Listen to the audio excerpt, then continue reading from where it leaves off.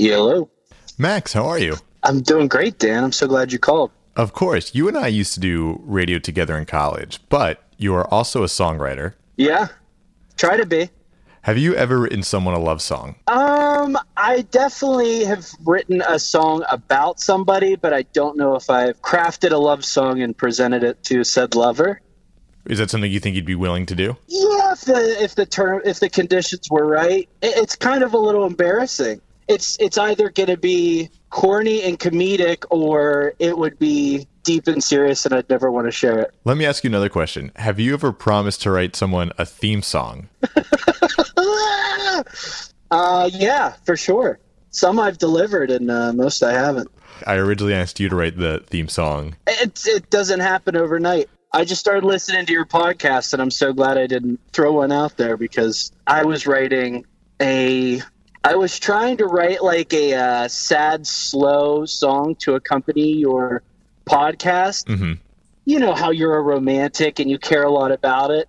Sure. Well, this is just much more entertaining. I'm still working on it. I have a couple set of lyrics, but... You can't rush perfection. Yeah, until you just hold it all off, or you procrastinate. Well, I'm sure everybody looks forward to your song. Thank you. You won't know the day I drop it. I'll just send it to you. We'll just put it in the show. But in the meantime, here's our current theme song.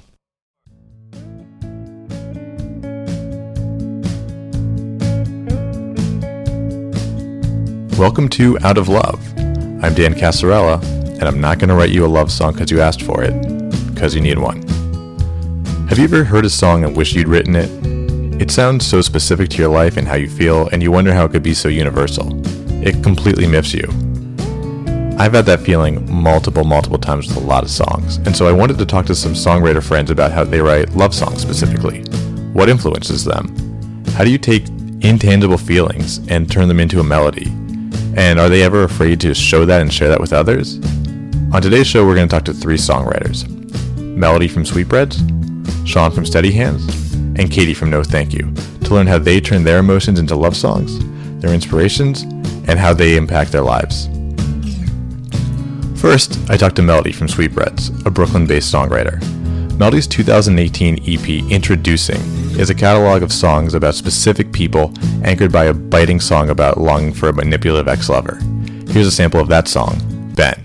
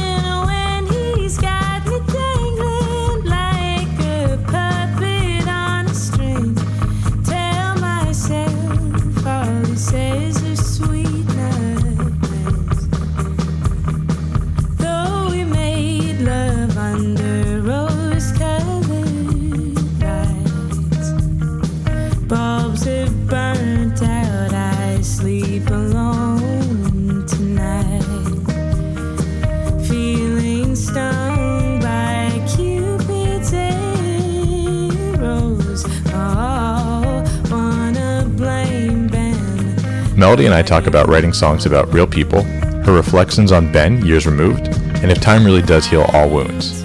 Here's Melody. All right, Melody, thank you so much for coming on with us today. Yeah, thank you for asking me. I'm super excited. Of course. Now, you and I don't know each other at all, and so I'm very grateful that you came on. What compelled you to kind of come on and talk about love? My friend Virginia connected us. The questions you sent me, it was like really funny because the music that I have online is like pretty old, and I'm in like a new relationship now. So the questions you asked me were like really getting my mind going about the new love that I'm experiencing, which feels really great. But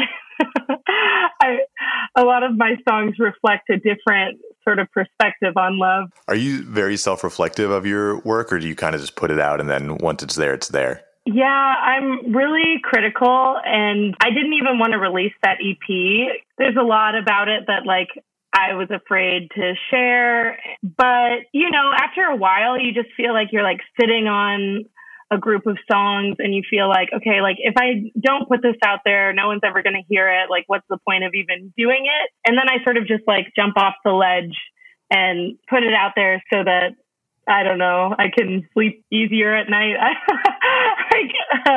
I feel like when I'm writing the lyrics, it can be pretty grueling. I think most songwriters would relate to this. Like, you have your idols and you're always trying to like live up to the inspiration they give you, and you never do. So I don't even come close. Who are your idols? I really, really love like Joanna Newsom and like Joni Mitchell, of course. I tend to like female songwriters. I gravitate towards that because I'm a woman and I like hearing those perspectives a lot. But I would say if I was trying to like live up to someone, it would definitely be Joanna Newsom, and my music is nothing like hers. Like, I just think her poetry is incredible, and she's very like inventive and strange. What is the birth of a song for you? What is your songwriting process? It's changed over the years because I'm trying to get a little more of a practice with it where I'm doing it more often. And I write with my lead guitarist in my band, Nick Watt, a lot because we're really close and we get how each other's mind works, and we can sort of like press each other when we're like, I feel like that rhyme is bad, or like that sounds really corny. But I was a singer before I was a songwriter. So I'm really drawn to melodies, and I tend to like think up a melody and then build some chords around that. And usually like a phrase or two will come to mind. And then it's sort of a puzzle of like sorting through your own thoughts and coming up with what the song is actually about. But I definitely start with a melody. I know some songwriters don't. It's really different with everybody, but that's where my mind goes first, is like to a tune. And I would imagine it's easier to write lyrics once you kind of know how you're going to sing them too. Yes, because you have like the pentameter of the melody. You don't want to like overcrowd a phrase. So it helps to have that sort of framework. And then the hardest part is saying how you really feel. I always am so afraid of that. But when it finally cracks open and you get to the heart of what your song is about, it feels really good. And then the process becomes a lot easier, but you can go through a lot of like iterations of what you think your song might be about, and they'll feel wrong for a really long time. And you'll go through like hating the song. And then finally you'll be like, okay, I get it now. And it rolls out. Have you written lyrics where you're like, well, I can never record that. That's way too open and obvious, and everyone's going to know what I'm talking about? Yes. It's always really scary, especially because if you're writing from a vulnerable place and you're writing about like dark emotions, you can get really afraid that people are going to like read too much into it or take it personally. Like, I always get afraid that like people I know will read too much into my songs and like think it's about them and get sad. I don't know. Have you ever been confronted about that? Has anyone been like, hey, that song's about me, it's kind of messed up? No, I mean, that's what's really nice, is that most of the time people are delighted when they find out a song is about them. Oh. I've never really done a song that's like super vindictive. I've just done songs that are like, I don't even know how to describe it. But that's another thing, is like, I listen to lyrics first. I feel like there are two types of music listeners. There are people who listen to the actual like instrumentation, and there are people who listen to the lyrics. And it's sort of surprising how many people are more of just like, they're into the tune and what the music actually sounds like, and don't even know what the words are. So I feel like a lot of people just don't even think about it. They're just like, oh, that's a nice song. And they move on with their lives. But I mean, I have that one song on my EP that is called Ben. And that was a song about a guy who like I fell in love with, and he broke my heart, you know. And I did send that song to him, and he loved it. But, oh, really? You know, he's like a very messed up person. So I feel like it spoke to his like narcissistic Nature, yeah. Nicole is a song about like a coworker that I had who was also a life coach. Oh. And I don't think she's ever heard the song. And then Really? You never sent it to her? No. That's one of those ones where I was like, I don't feel like he needs to know about it, especially because I don't work there anymore. I mentioned a woman named Molly in one of my songs too, and she was my manager at this job that I was like super depressed at while I worked there. So yeah, she was always talking to me about my attitude. It was a sales job, so they're like always telling you to try to like believe in yourself, and I just thought that was like a crock of bullshit. Ben, Nicole, Molly, those are all real. Like, you didn't change their names, you used their real names? Yeah, I did. I feel like I wouldn't do that now. Yeah. But at the time that I wrote those songs, I was a relatively new songwriter, and especially with like Ben, it was such a strong emotion that it helped to know that like he could hear this song and like know the pain he caused me.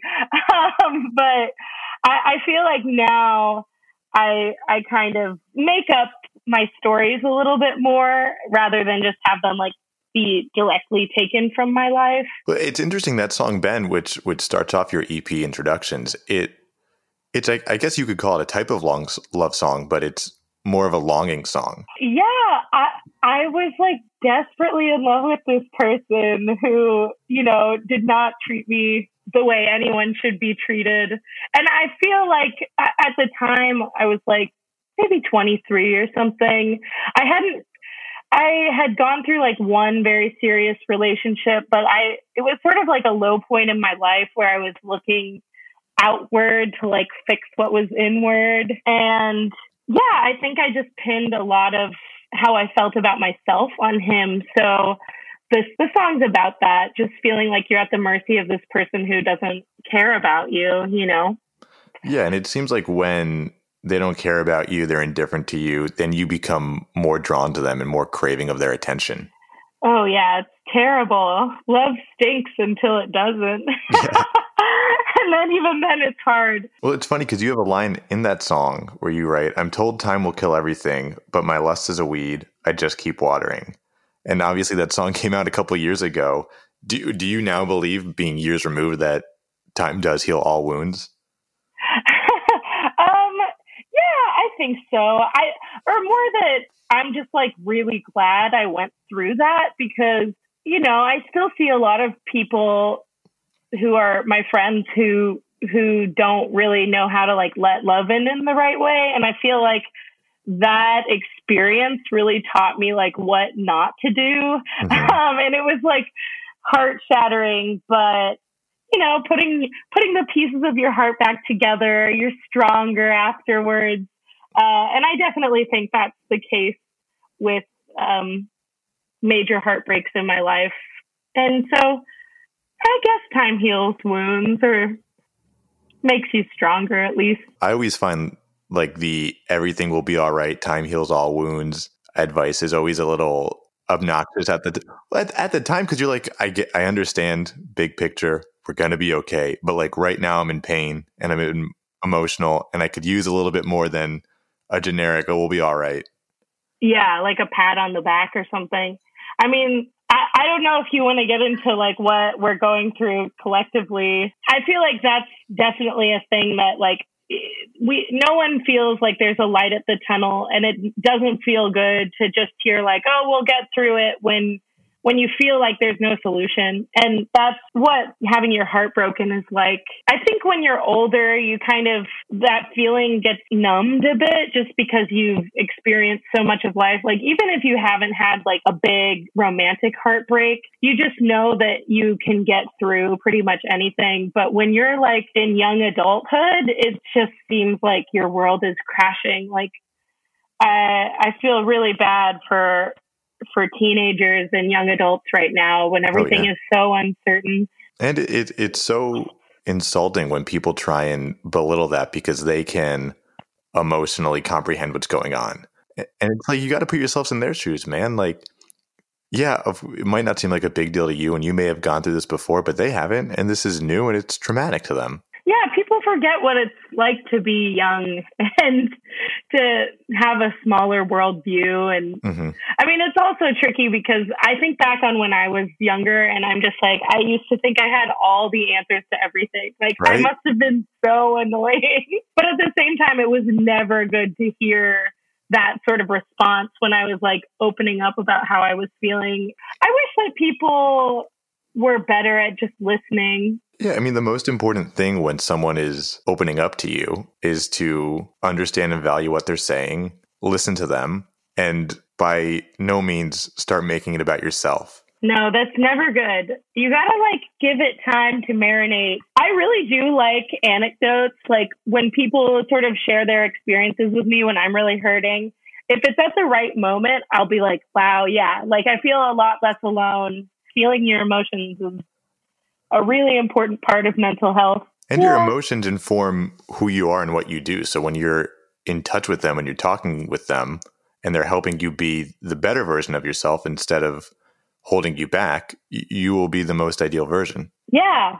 I feel like being in touch with your emotions is like such a process, but it's so worth it. And I wish that more people would invest in their mental health and see that as like a really important part of your knowledge of yourself.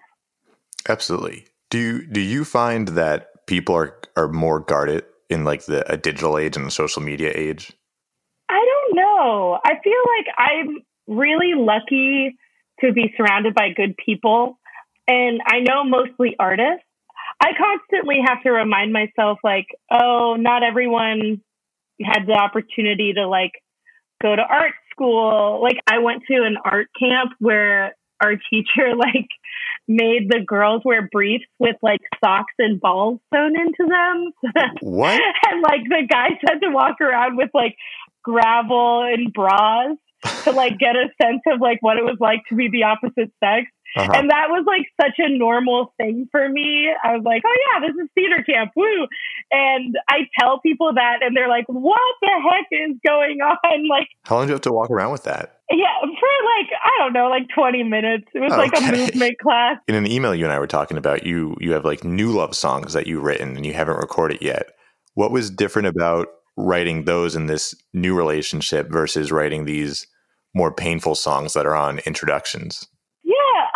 Well, one of them is about an ex of mine who we parted ways on like really good terms. And I just needed to like move from where we were both living and be back in New York. I had moved to Athens, Georgia and got into a relationship there. And it was a really lovely relationship. But then ultimately I was like, I really miss New York. And Georgia was their home and they didn't want to leave. So I went back to New York and I feel like the first year of being apart from them was just like trying really hard to find that independence again. And so one of the songs that I've written that's a newer song is about when you kind of let your guard down and admit to yourself that you're still missing that person and that they still mean so much to you and you do wish that you could be with them. So that's one of them. Another one is about the feeling I was describing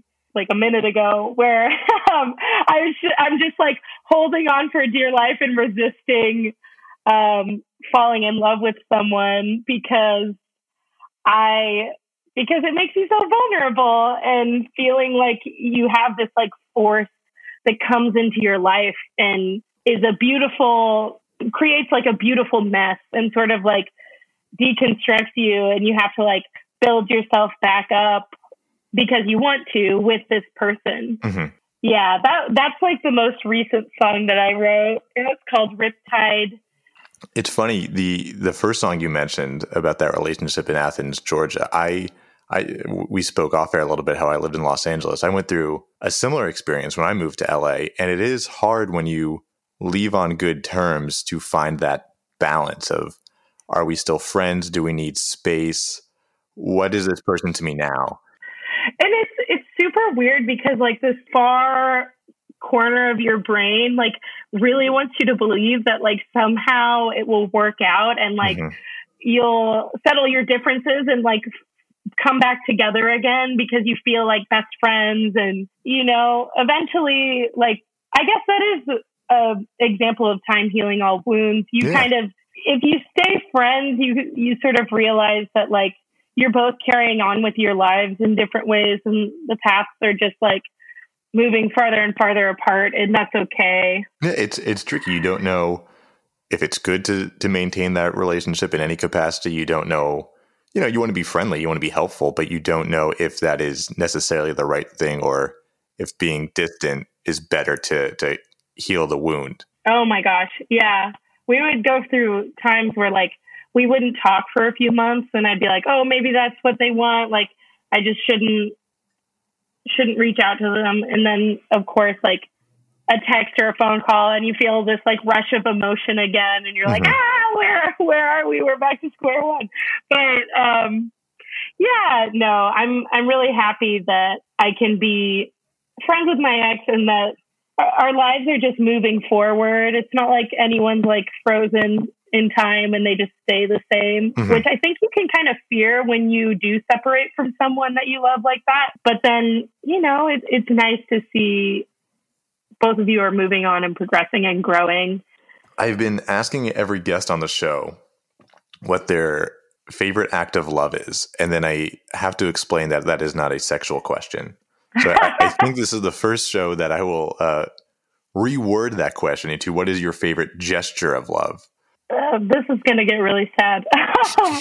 My grandmother had an aneurysm, and she was, like, paralyzed on the right half of her body. And I remember, like, when she was in the hospital, like, she didn't get better, and both of my grandparents have passed since then. But when she was in rehab and everything, I remember my opa would stand next to her and hold her right hand and, like, try to give her the sense that, like, she could feel him holding her and, like, believing that she could get better, which at the time, like, I thought it was really sweet. Like, this hope that you always want the person you love to get better. And having them know that there's someone by their side. Yeah, exactly. Well, thank you so much for coming on. This was such a nice, enlightening conversation.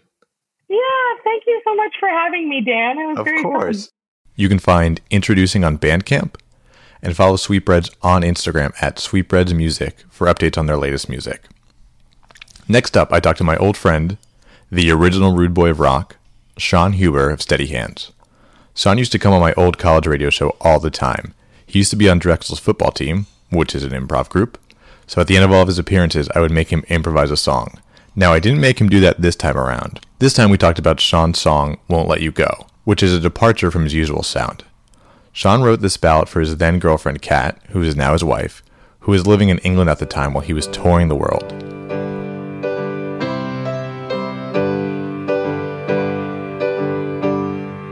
How is your morning? 'Cause I'm still awake. The sun hits your eyes as I sit in the dark alone, wasting away.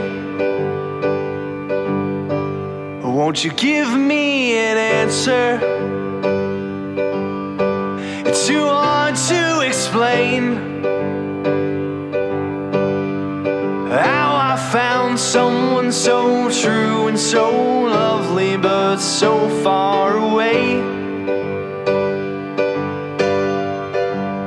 No, I won't let you go. Let the sea be my own. No, I won't let you go any longer. I talked to Sean about his songwriting process, and he in turn told me why proposing at Newark Airport is more romantic than it sounds. Fair trade-off, I think. Here's Sean. Sean, thank you so much for being here today. Thank you for having me, bud. Of course. You've written a few love songs in your discography, and you, I think, came on the old show right after you released your first EP, I believe. And from the Libertines to your first album, Rude Boys of Rock, there's kind of a evolution, but also like a common theme in your songwriting, especially your more sentimental songs. There seems to be like distance and longing really plays a big role in those songs. Yeah, for sure. I mean, I think that comes from the time in my life that I started to put out music and take songwriting seriously, whether it's literal in that I began traveling quite a bit, or you think of more about that time in your life where you're not on your own for the first time, but transitioning out of being in college and going into the real world. And there's a lot of adventure that comes along with that. Mm-hmm. So I kind of gravitated towards those type of stories. And I certainly chose to try to travel as much as I could. So you were going on tour all the time during that period of your life too. You were exploring this country and going into Europe. And you even did some tours where you just took an acoustic guitar and went to like Ireland, I believe, right? Yeah. And that was a big inspiration for starting Steady Hands in the first place, because obviously I've always loved to create and I always loved being in bands, but there still was such a passion about getting out there and using music as a way to explore and discover. So as soon as I had that opportunity, I took advantage of it. And, I kind of use that as a way for a bit of self-discovery as I, traveled a bit around and got to play some solo shows. And you met your wife while you were on the road, correct? Yeah, I met my wife the first show of my first European tour. How did you meet? I played her local pub. Wasn't a very long search. Yeah. Just kind of first stop. Yeah, first stop. I'm good. I think that's the way I am with a lot of things. I find something that works. That's so beautiful to be so solid in your decision making. Yeah, I don't know if that comes from just being arrogant or laziness, but I like to think it's something better than that. I think I just know what I like. So you were living in Philadelphia at the time you met your wife, who lived in England. Yes, I was. And I say living loosely, not to mean that I didn't have a place to lay my head, because I absolutely did. I have plenty of places, but that was really when I first started touring really hardcore. So pretty much on the road constantly. Would be back for really, really brisk little jaunts. But at the time, I was definitely spending more time away from Philadelphia than I was back at home. What was that like, trying to maintain a relationship while constantly traveling? Well, it has a lot of difficulties, obviously, that are much more easy nowadays with of course. All this. We should mention media. too that your wife and you both now live in Philadelphia together. We do, yeah. But yeah, at the very beginning, there's certainly some difficulties made easier by modern technology. With that said, I don't think it was that different than having any type of long distance relationship, because even though I was traveling so much, it would be kind of the same thing. If she was at home in Philadelphia, I would be seeing her just as much. The only difference was while I was traveling, she was at home in England. There's the opening line in Won't Let You Go where you say, "How is your morning?" I weirdly find that super, super moving, because her morning was your evening. Yeah. And I mean, that goes along with touring. It would constantly change. I had to really be mindful of what time it was where each of us was at each given time, because there was literally a time when I was in Australia, I was in Tasmania, and she was back in Philadelphia, and it was New Year's Eve. I just remember texting her and being like, "Are you going to head to the New Year's party in a couple hours?" And she's just like, "That's tomorrow. Like you're so far off right now." But yeah, that was always, it was always kind of a funny thing where, sometimes like she would be waking up and starting her day, and I would just be like getting back to the bus after the show or at the hotel, kind of ending the night. How did you propose? So don't write me off when you hear it, but I did propose at the Newark airport. Very romantic. Which, with the way politics are right now, has had a different connotation. But at the time, I thought it was more romantic. It was much more romantic because it was when she was it wasn't officially moving here, because we knew she legally couldn't live here at that time. She didn't have any visa outside of just a traveler's visa. So, but it was the biggest jaunt that she planned to visit Philadelphia. And we'd been back and forth so many times through a couple of years. So I thought it would just be prudent to just right there and then she land and say, "You're not leaving," which it doesn't really work like that. still went back and forth plenty of times until we were able to actually seal the deal. But yeah, just surprised her there. Let's get into you writing love songs. Was there like a specific time you were writing that, or a specific moment, or did it just kind of slowly come together? At that time, I wrote that song. It was, one of the short stints where I was in between tours. So I was in Philadelphia. And at the time, I used to kind of write late in the evenings, just kind of like spent like all night, go late into the evening, just writing songs. And some nights I would come out of that with entire finished complete songs, and some nights nothing would come out with. I think it's kind of the nature of it, but this was one of those songs that I started and it all came together probably within a half hour. Do you remember the first time you played that song for Kat, or did you send it to her first? Definitely send, because we were not living in the same country at the time. What was her reaction? She was stoked, which is the best you could hope for. How do you feel like listening to that back now and remembering how you felt when you wrote it and you first performed it and recorded it? I think, it's nice. I mean, it's definitely a feeling of nostalgia for that time. I don't feel any differently than the day I wrote it. It's nice to kind of have a little time capsule of that kind of crazy part of our lives. It's always nice hearing that back. And then, like any song that you put out, I also have 50 things I would change about it sonically, but yeah, that's why we do this. Well, that's why you get to play it live too. Exactly. I've been listening to it quite a bit just to prepare for this show. And every time I hear the line, "But England's always raining when you're gone," it always catches me off guard. And I've probably listened to it like 50 times within like the last 3 days. And I always tear up a little bit hearing that. Oh man, that's beautiful. That feeling of you should be here, I miss you, and where you're from misses you too. I think telling someone that they belong is a really beautiful message that I don't think people hear in their everyday life. Thank you. Yeah, I would agree. Have you ever written a love song that wasn't for your wife before you met her and you had to explain what that was? Not that I have ever put out.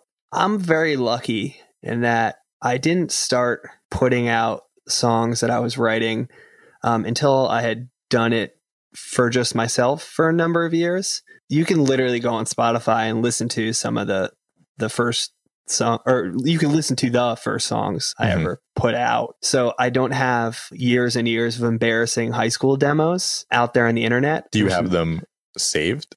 No, I really don't, because I didn't record anything. I mean, that's kind of a bummer. I would love to cringe and listen to things, but I don't have them. So I was really lucky in that regard. When the early Steady Hands stuff was coming out, I think because I was pretty new to songwriting still, I think it's, they always say you can catch more flies with honey. Sure can. Ruin your honey that way, but you get more flies. Exactly. I think it's easier to write songs about vinegar. So at the beginning, I think there was less love songs being written and more angsty songs. If they felt like a love song, they were inspired by maybe more than one person. So I got away really easy where I didn't have to do much explaining. Did you write love songs for people in high school? No, I didn't do that well in high school, to be honest. So there wasn't much love going in my direction. Maybe if you wrote them a song. Yeah, I don't think that would have made a difference where I grew up.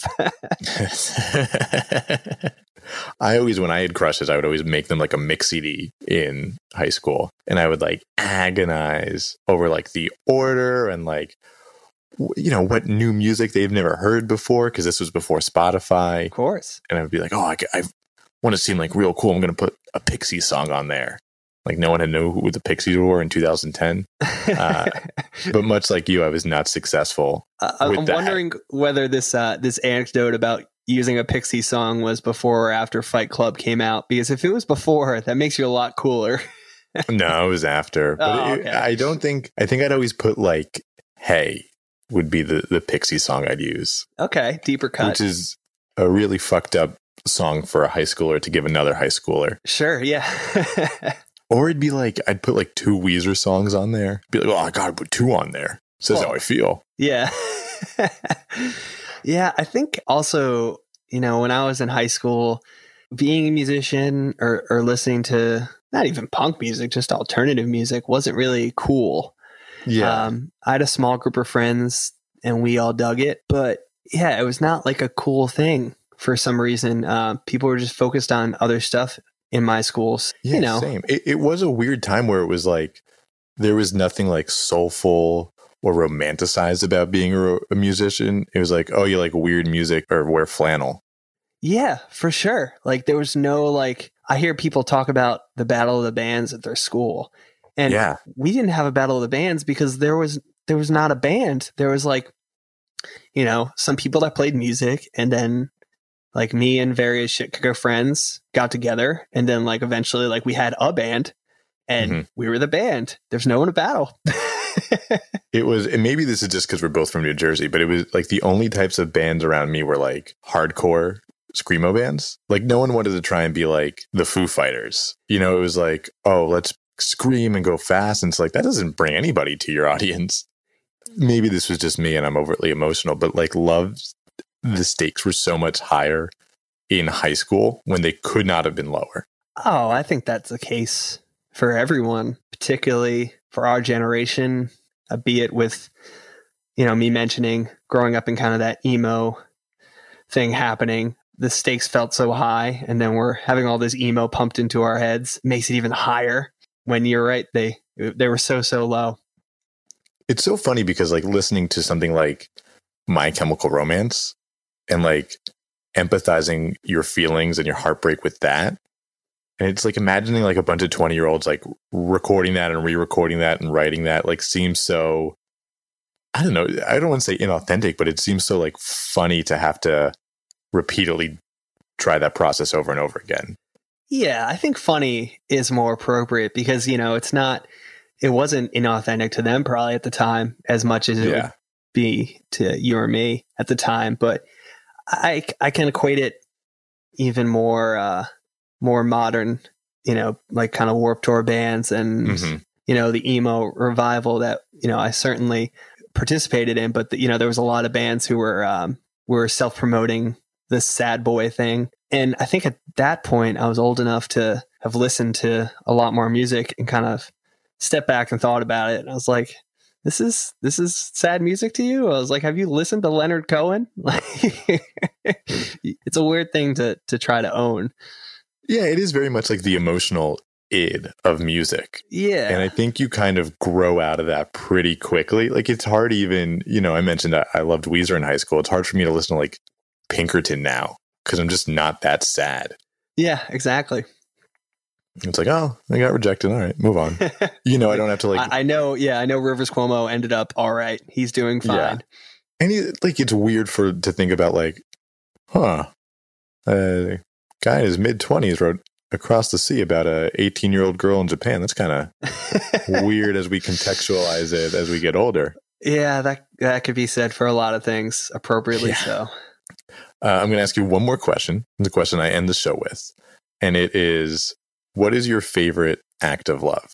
You know, I think rather than bringing up something specific, for me, there's moments I feel the absolute strongest about my wife is really when she goes really deep and does something to make me completely lose it laughing.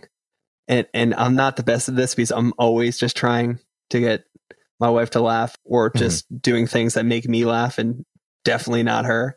But I think doing something for someone where you can just really, really break them into hysteria is more powerful than a diamond ring, in my opinion, because being with someone who makes you laugh is the most important thing. Can I tell you something I find beautiful about your relationship? Please. I love how you two embrace matching outfits. I think that speaks volumes to how much fun and how silly you guys want to be together. Absolutely, man. You can't take yourself too seriously. Not at all. We recently got matching dogs last week. So now I saw that. Are they related? No, we're still not sure either one is actually a dog, but they look a hell of a lot alike. Of course, Sean. Thank you so much for being on with us. Thanks, Dan. Thanks for having me. You can find Steady Hands music on Bandcamp and Spotify. Finally, I talked to Katie from the band No Thank You. No Thank You is an indie rock band out of Philadelphia whose songs pack a quick punch of fuzzy guitar bliss. Katie wrote a song on their debut album Jump Ship called Bad at Love Songs, which caught my attention as a songwriter being overtly honest about their own songwriting ability. Here's a clip.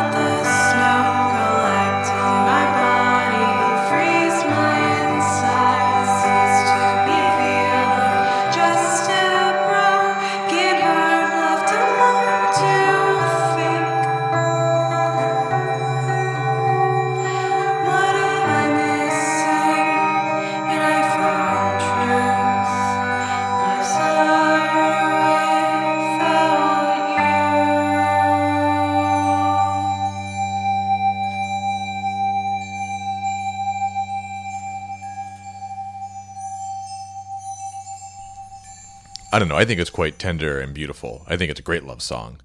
So, Katie and I discussed just that.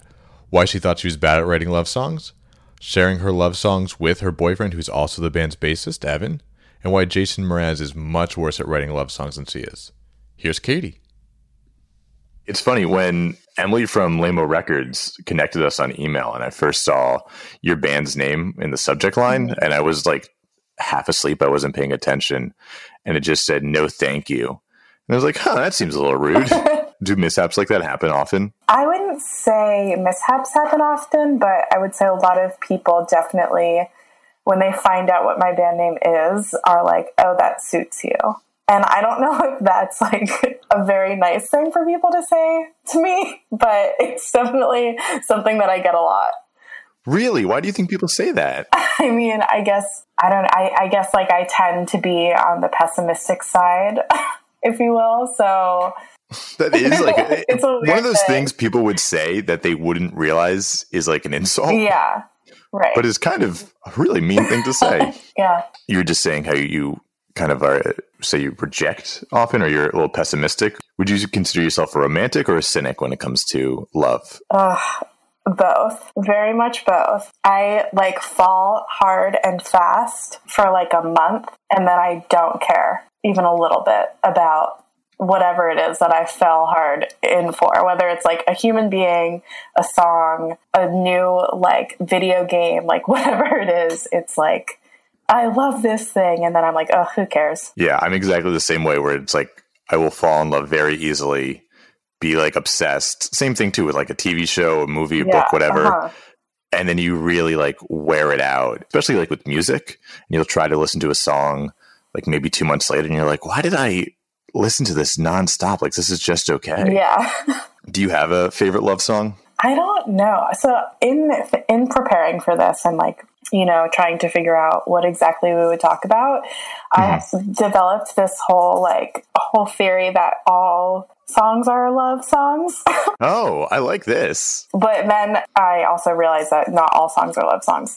I really like that theory because I do think most songs, you know, obviously there's a lot of exceptions, do come from a place of raw emotion and trying to convey a message that you can't in speech. Mm-hmm. You know, something like The Chicken Dance is not a love song, right. But most songs come from powerful emotions. Would you say that about your work and your music? Yeah, I am an exceptionally emotional person and like sensitive. And I feel like everything that I do in life is driven by emotions. So I would say songwriting especially is like a very emotional process for me, especially because it's usually like a cathartic thing. Like I don't oftentimes write like a happy love song or a happy like cruising in the car kind of a song. Like they're all very emotional to me. It's funny, in doing my own research on this subject, there's very few purely euphoric love songs. Right. Like very rarely is the pure emotion of a song just joy. And I think part of that is when you're happy or when good things are going on in your life, you don't really take a moment to realize that, or you don't take a moment to celebrate or talk about that. It seems like you really just pontificate on the negative aspects of one's life. Definitely. I mean, I think that it's like therapy. It's an emotional release to write about things that are painful.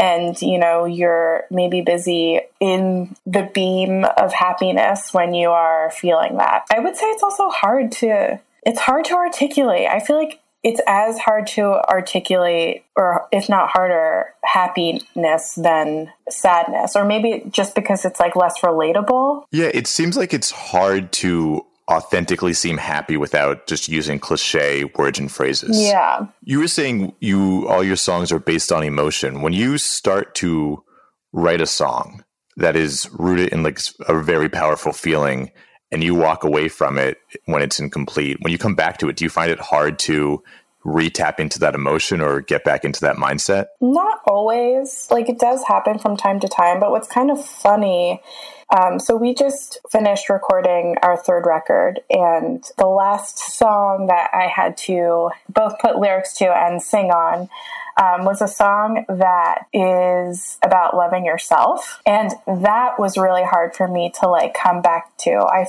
find that if I'm writing about other people or other things or experiences that I've had, it's very easy for me to get sucked back into that emotion and that moment. But when it's stuff that I struggle with processing, for example, like, I don't know how to phrase this. I don't like myself. And that's like the thing that I have the hardest time working on versus like a breakup or whatever. So I feel like going back and trying to sing those lyrics was like very hard for me to tap back into like whatever I felt the day that I wrote them. Absolutely.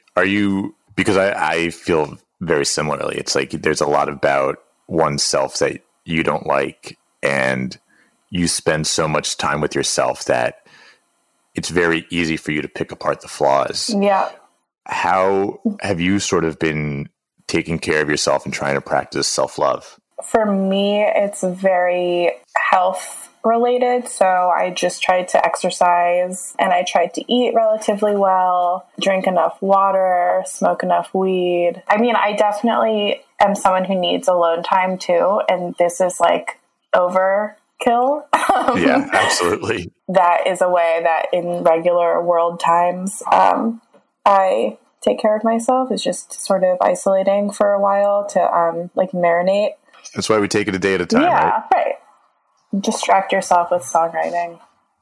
Would you say is that the easiest way you can find yourself to decompress and distract yourself? It's that, and it's also a really good way for me to have like self-discovery, which I love. Like that in itself is its own like therapy for me. Learning about what I'm feeling, why I'm feeling it, how to express those things, like letters to myself and the people or the things that are making me feel whatever it is that I'm feeling. So what is your songwriting process? Is it lyrics, melody, music? What comes first? Sort of very free-flowing. It all starts from like a feeling or an experience that happens that I'm like, this has affected me in whatever way, and I need to put a bookmark in this and elaborate on it. And it typically starts with me just like writing words, but it also could just be, I could hear a melody in my head and I start playing it on guitar, and then I like sing along to it, whatever was like my most recent things I was writing down, or just like off the top of my head, whatever I'm feeling. And it sort of just like forms from there. It doesn't really ever feel like super intentional. Lyrically, it's very intentional, but just like as a whole, it's not really. You never feel like you're like forcing the music or the words to come out? I do feel like I'm forcing the words to come out sometimes, and that's when I know when to stop, like, and to take a break from it, but not musically, no. As we're talking about these songs being such emotional statements in your life, as a person, you get to that point and you complete a song or complete a work, you've processed the emotion. You know what it's about. What is it like when you bring those songs to the rest of the band? So that's a good question.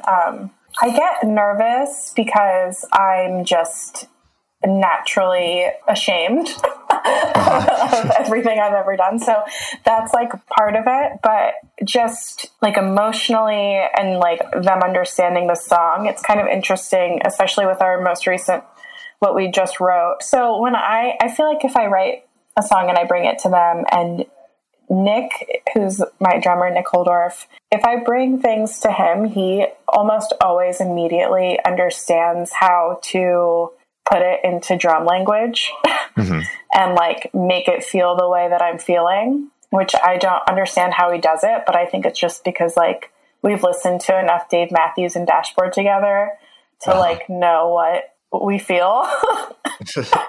And then like Evan Bernard, my bass player, who's also my boyfriend. He's interesting to bring songs to because like they're not always about him. Like if they're like love songs, and like that's an interesting dynamic to go through. He also like, he just like tries to make it feel good. He doesn't necessarily think about like what I'm trying to convey. Interesting. What do you mean by feel good? As in, I don't know. He just wants the song to be like the best it can be. So it's like, what can I write here to like make this the best it can be? I don't know how else to describe that. Yeah. No, I get that.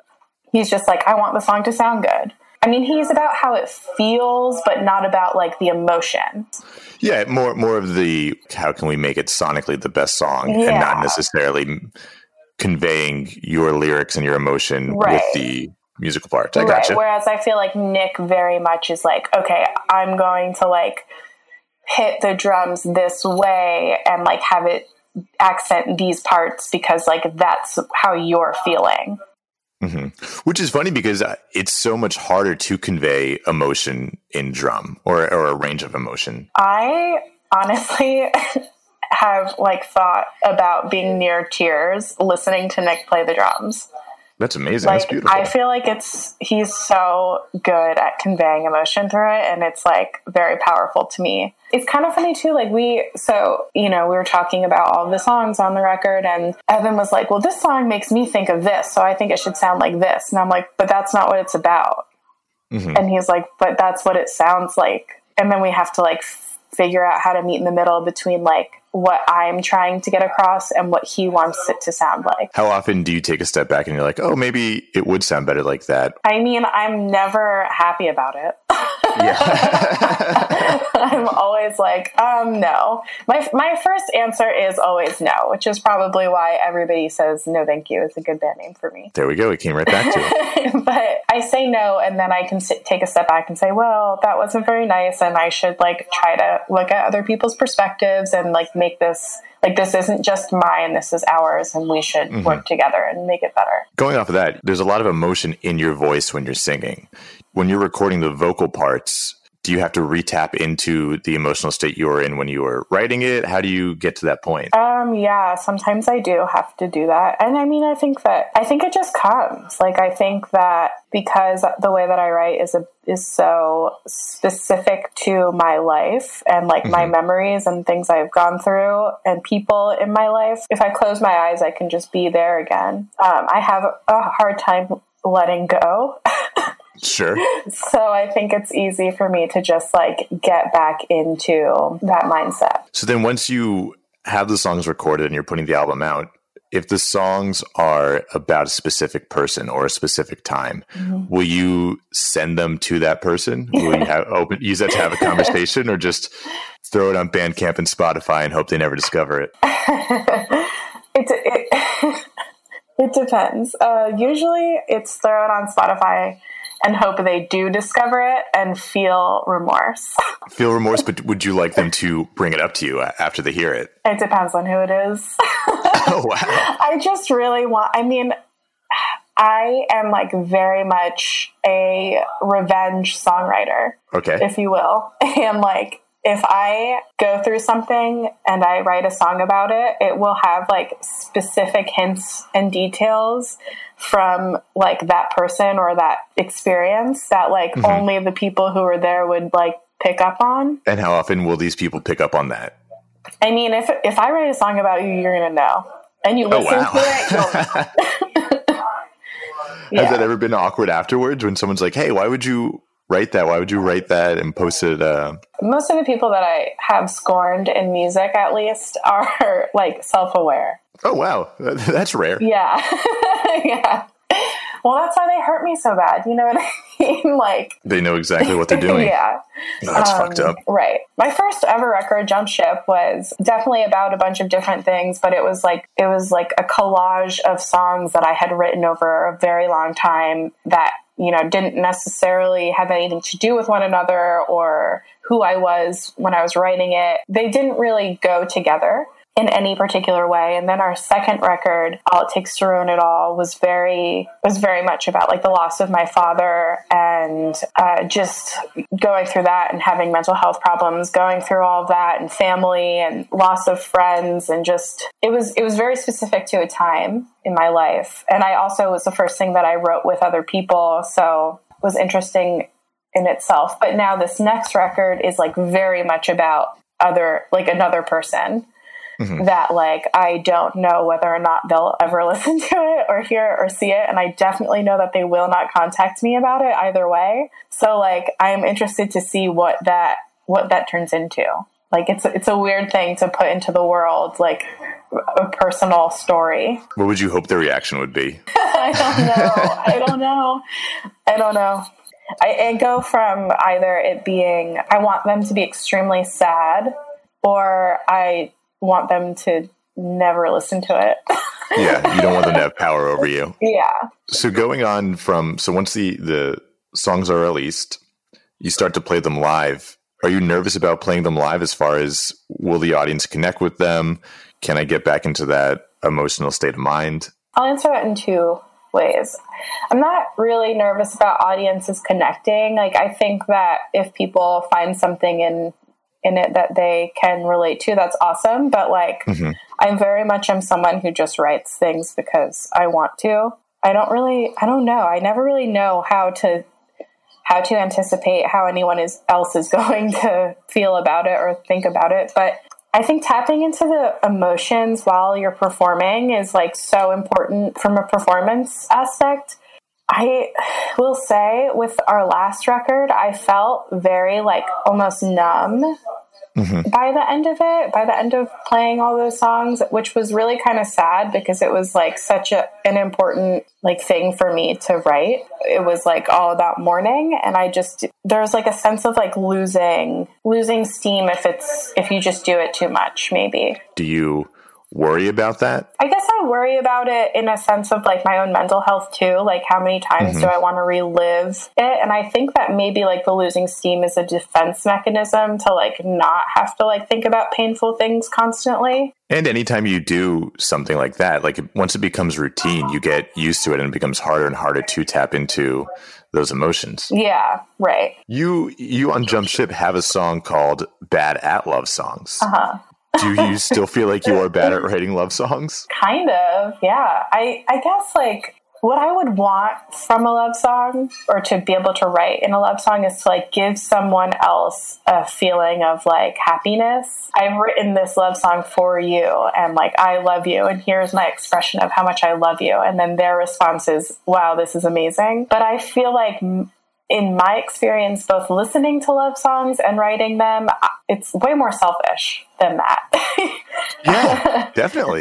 It's way more, like this is how I feel. And I also don't really know how to, like we talked about before, tap into like the happiness of mm-hmm. love. So when I'm like writing a love song, it's probably, you've hurt me, which is, a selfish perspective of the situation. It's one person writing their story and their side of a love story. I would say as far as a love song, though, it's pretty effective. It's more of a longing song in a way, but that is a type of love. Yeah. I would say most of the love songs I've written, at least, is longing. You released that song about 3 years ago. When you listen and think about it now, how do you reflect upon it? I like listening to it. It's sweet. It's like probably the only nice love song I've ever written. And I like that I have that. And it's like a sweet memory. I specifically remember writing it. I remember everything about it. And it holds like a nice little place in my heart. That's beautiful. It takes you back to where you were when you were writing it. And it was a very sweet and innocent feeling. That's beautiful. I love that a lot. Like, it's nice when you could be transported back into the past and feel that excitement again, or that euphoria. Yeah, definitely. Speaking of bad at love songs, you and I were talking a little bit about, in general, bad love songs. Yeah. Do you have a few songs that you think are like the worst examples of love songs or super cliche? Because I was going through in my head a bunch of them. If it makes me laugh, then I think it's a bad love song. Any song that's too melodramatic. My friend brought up the song in casual conversation, My Wish by Rascal Flatts. Okay. And that I listened to it and I just think this is way too heavy-fisted and sentimental. Like it makes me laugh as opposed to feeling endeared by it. Yeah. Yeah. That's a good way to put it. Because I had a lot of trouble. I started listening to a Spotify playlist that was like 2010s, 2000s, and 90s love songs. And I was like, this is going to have like the answer to this question. Like all of the world's worst love songs are going to be on this list. And I started listening to it, and there were songs that I definitely am like, I don't like this song. I don't feel anything while I'm listening to this song. Mm-hmm. But then there were songs that I'm like, okay, I would classify like Sarah Bareilles' Love Song as like a bad love song, right? But like that shit rocks. Like it's a jammer. Oh, yeah. Like I'm not mad that it's on. You know what I mean? And I guess like I felt that way about most of the songs that kept coming on. But I will say one that really stood out was I'm Yours by Jason Mraz. Oh man, that song was huge like 10 years ago. Right. And like Jason Mraz is the absolute worst. Yes. That was what, I don't know, my roommate and I were brainstorming about it. And he was like, what about Fireflies? And I was like, that like fake postal service band. And we turned that on, and that song is not about love. So bad song, not a bad love song. I pulled up the lyrics to I'm Yours by Jason Mraz. I forgot how terrible this song is. Everyone loved this song. Like, it was hugely popular. Mm-hmm. But then I was thinking of like songs that I love that are bad. Like Kiss from a Rose is such a good love song, but it's such a jam. So bad. There's certainly room for like simplistic music, unless you're Jason Mraz. While I have him up on my computer, it says people also search for, and this is sad. Hey Soul Sister by Train. Should we talk about Hey Soul Sister?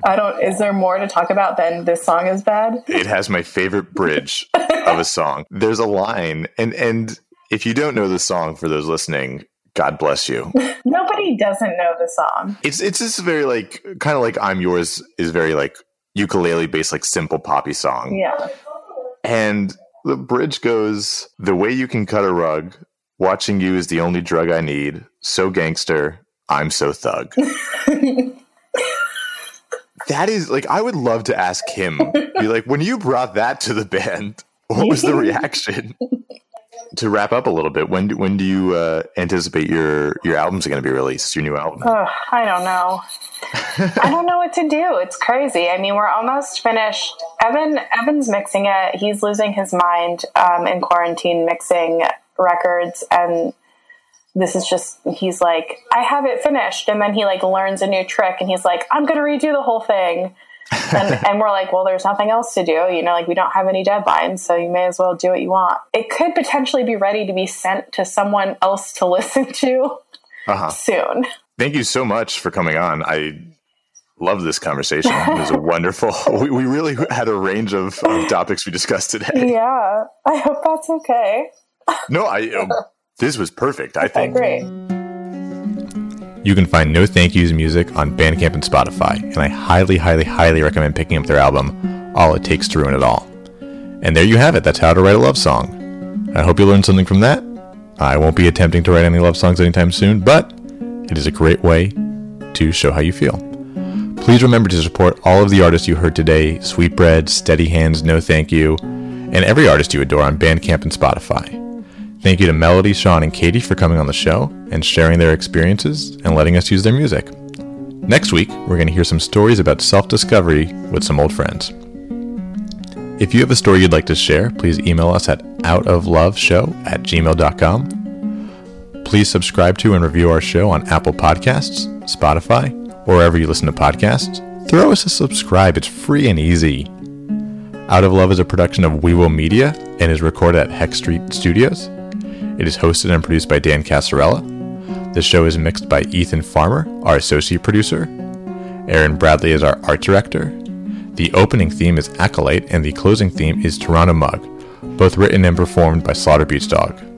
Special thanks for today's episode to Emily Hacks of Lamo Records and Virginia Wright, who had huge parts in helping us book today's show, and of course, Ian Farmer. Thank you for listening. We'll talk to you next week. Stay lovely.